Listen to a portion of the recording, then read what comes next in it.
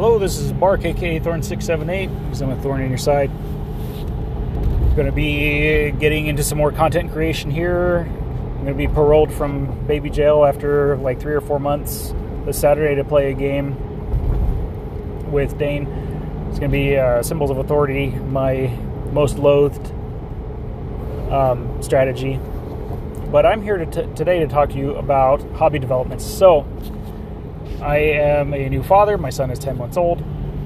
I went from being I'm not expert, but a higher level painter, not like Golden Demon winner, but definitely more than tabletop standard, which would take hours and hours per model, just doing very slow layering and glazing and two-brush blending and feathering and yada, yada, yada, yada. I don't have time for any of that now. I literally get to paint for like 5, 10, 15 minutes if I can, here and there. Baby's asleep, wife's napping, whatever, or like if insomnia strikes, I'll get an hour in the middle of the night or at the butt crack of dawn. So what have I been doing? So I am on a quest to get as much out of my time as I can quality-wise. So what I am doing is experimenting with contrast paint. I was looking forward to trying some of the speed paints, but after some revelations about its reactivity, I will be foregoing that. There's a couple reasons for me doing that. Number one, I can't really airbrush anymore due to physical limitations. Number two, I live in an environment that is not conducive to rattle cans. So being able to airbrush or rattle can varnish on is not going to happen. Number three, you can't brush on varnish onto speed paint because it'll reactivate and ruin your paint job. So my whole purpose is to get as high a quality of tabletop standard that I can in as little time as possible.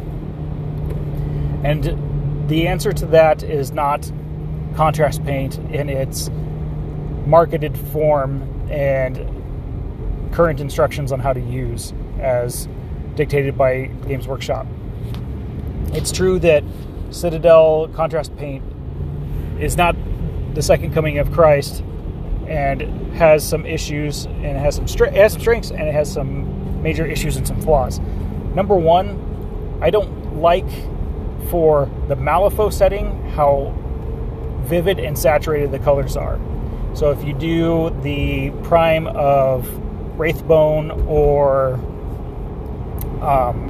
Grey Seer and then slap a layer of contrast paint on it and call it good, it's this just like over-the-top saturated cartoony color, which I really like for other things, for other settings. Malifaux is not the cartoony setting to me. To me, like, you can put a gray filter over everything and make it appropriate for Malifaux. That's just my opinion. Your mileage may vary. So what technique have I developed? So I can't really airbrush, so I've been hand priming black Vallejo polyurethane primer. I let it cure for a day, at least a day. And then I do, depending on whether I want a cool or warm undertone, because that actually does make a huge difference with contrast. I don't think the online swatches really show how much of a difference it really truly makes. If I'm going for a cool color or cool feel, I will start off by dry brushing a layer of Vallejo model color dark sea green, which is a gray color. It's not green at all. And this covers almost the entire model, leaving black in the absolute deepest crevices, parts that you probably wouldn't see anyway, but some black showing to represent shadows. So we're talking like 90 to 95% coverage with that.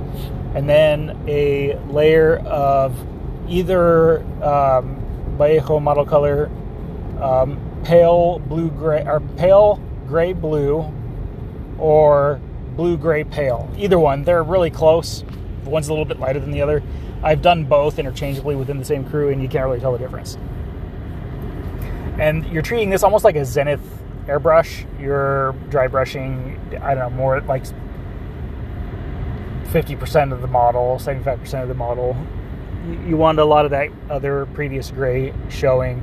And then a lighter dry brush, like covering maybe 33% of the model, a third roughly, with gray sear. And then a very, very light dusting on the uppermost portions with white. And for that last portion, I go strictly up and down to try to keep it to where the sun would be shining. There's a joke in there somewhere. And then if I'm doing a warm palette, I will start with black once again. I will dry brush either, you have a choice, Citadel Xandri Dust or Vallejo Model Color Khaki. Either one is fine. Followed by Vallejo Model Color Tan Yellow. And then a dry brush layer of Wraithbone, and then again pure white. Very much the same. So the doing the warm colors will save a lot of the how vivid the contrast paint is. So so for example, for Rasputina, I did the gray scale, and then for Colette, I am doing the linen scale. Because they're showgirls, even though it's a dark, dreary, drab world, it will still have some vivid colors to it. And so when I put those contrast paints on, that's going to shine through a little bit more than the gray. Whereas my Rasputina crew looks really, the models look cold. They look chilled, even though the recipe that I came up for, the Ice Golem and Ice Gammon, is a warm color. 3:1 achromatic blue to a Kellyan green, which is not a green color. I don't know why they call it a green color. It still has this cool undertone, and it ties everything together really nicely. They look like they live in the same environment. So every model in her crew is going to have that same process of the grays to tie them all together. It makes them, it really does make a difference when you see them standing side by side. And you can proof positive this yourself. You can test it. If you have a model that's going to have almost all cool colors, and then a model that's going to have some warmth to it. So for my example, Rasputina and the Wendigo. Rasputina is mostly cool grays, cool blues. I used Gryph-Charger Gray for her great coat. This is the second edition model, mind you. And then the Wendigo, his fur is Skeleton Horde mixed 1-to-1 with contrast paint, and that's a massive contrast, having that Skeleton Horde next to Rasputina almost complete in almost all cool colors. But it still is cohesive and matches. It's hard to explain without going too much down the rabbit hole of the science of color perception and color theory and painting and yada yada yada that nobody wants to probably hear about. It makes a difference. So what I found with this process is that it only took me about an hour and 15 minutes to finish my Rasputina, which you can see in the Weird Hobby channel. If you want to scroll back to today's March 2nd, if you want to go back to March 2nd, you can see what I've done with her. It's very low effort, and the results are pretty astounding. And it leaves me at a point where I can go back in and highlight later. It'll be pretty minimum effort, but it will really elevate her to the next level. And I would say it is it's a tabletop standard still. It's not display quality, but it is not. It's not high tabletop quality where it is. I don't know, if on a scale of 1 to 10, 10 being high tabletop quality, not Golden Demon quality, but if a 10 is high tabletop quality, my stuff is probably at like a 7. It looks a little bit better than the Games Workshop battle-ready methods, because a lot of that zenith effect that you get from these increasingly lighter dry brushes actually really shows through with contrast. And I recommend that when you're doing this process, for the really strong colors like Siliconum Gray Guilliman Flesh, which looks really bad when you use it straight out of the pot. Cut all of these colors with at least 50-50 contrast medium. I'm thinking about experimenting with matte medium too, just to kind of see what happens. I'm hoping that'll turn it into more of a wash so that I can use it in different ways.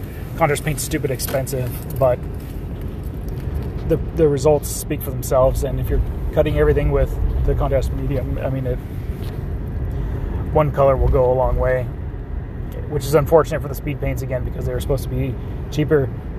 Cue Obi-Wan saying, "You were the chosen one," but you know, what can you do? I can't have my paints reactivating when I'm trying to highlight them. I'm interested to see if something sits for a month dry, if it would still reactivate. I think it, based on just the science and the things that Army Painter have shared, it would. It just sounds like the speed paints never fully cure. They will always be water soluble because of the chemical, whose name escapes me. I think it starts with a TH and has like an X in there somewhere. Just because of how those things work. So, what is the point of all this? I'm just trying to share my revelations with contrast paint.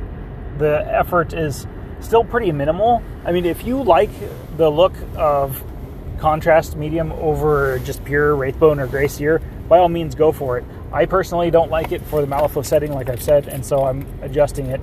It's a little more effort, but one of the biggest things that this avoids, this like zenith look with the dry brushing, is the so-called coffee stain and splotchiness. I don't like the terminology coffee stain, but it totally circumvents that. You don't see that at all.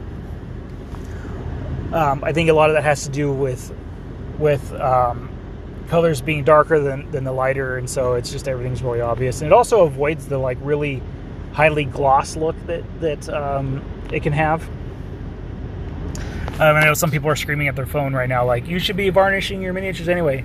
Well, actually, I'd like to refer you to Goobertown Hobbies, who does a really in-depth video on the truth about varnishes.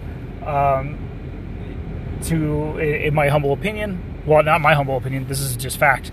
If you have a plastic model, matte varnish makes the paint weaker and easier to chip, because of it has to do with coefficient of friction and reactivating paint and like bonding together. The truest, most bulletproof way of varnishing a miniature is to do a gloss coat and then a matte coat over it. Well, it's actually stronger with the gloss coat, but obviously you don't want the gloss coat. You don't want it to be super shiny on everything, so you go over it with a matte varnish. And so that does weaken it, putting that matte varnish over the gloss. But it's a happy medium. However, on plastic models, it's not entirely necessary. On metal models, there's no way I'd put a metal model on the table without varnishing it first. But with plastic, I mean, the science speaks for itself. Goobertown, Brent, did a very exhaustive test on miniatures, and while varnishing them was better than not varnishing them, it was such a minor difference that I don't think I need to waste my time. And this coming from somebody that was a hardcore believer in gloss coating and then matte coating every single model that I ever dreamed of putting on a table. So it's a big deal for me to say that. But like I said, you don't have to listen to me. Watch Brent's video. It's a really good video. And it's kind of hard to argue with a chemist who spends hours and hours and hours manipulating models to test this theory. So if you guys want to check out my work, I post on the weird Discord all the time in the hobby channel. I don't know if anybody really cares to see anything else in any like permanent capacity. I don't have a Facebook page for this podcast. Maybe I should. I don't know. Put stuff on there. So if you guys have any questions, I'm on a weird place. I'm in the weird Discord. My name is, if you just at Mark Bowling, it might be Thorn678 on the weird Discord. I don't remember, because I joined Swamp Fiend's Discord, and you use your real name there, not a screen name, and So some places might have a screen name, and some places I have my real name. So I don't know. I've lost track. But let me know if you guys have any questions, and I'll be happy to answer them.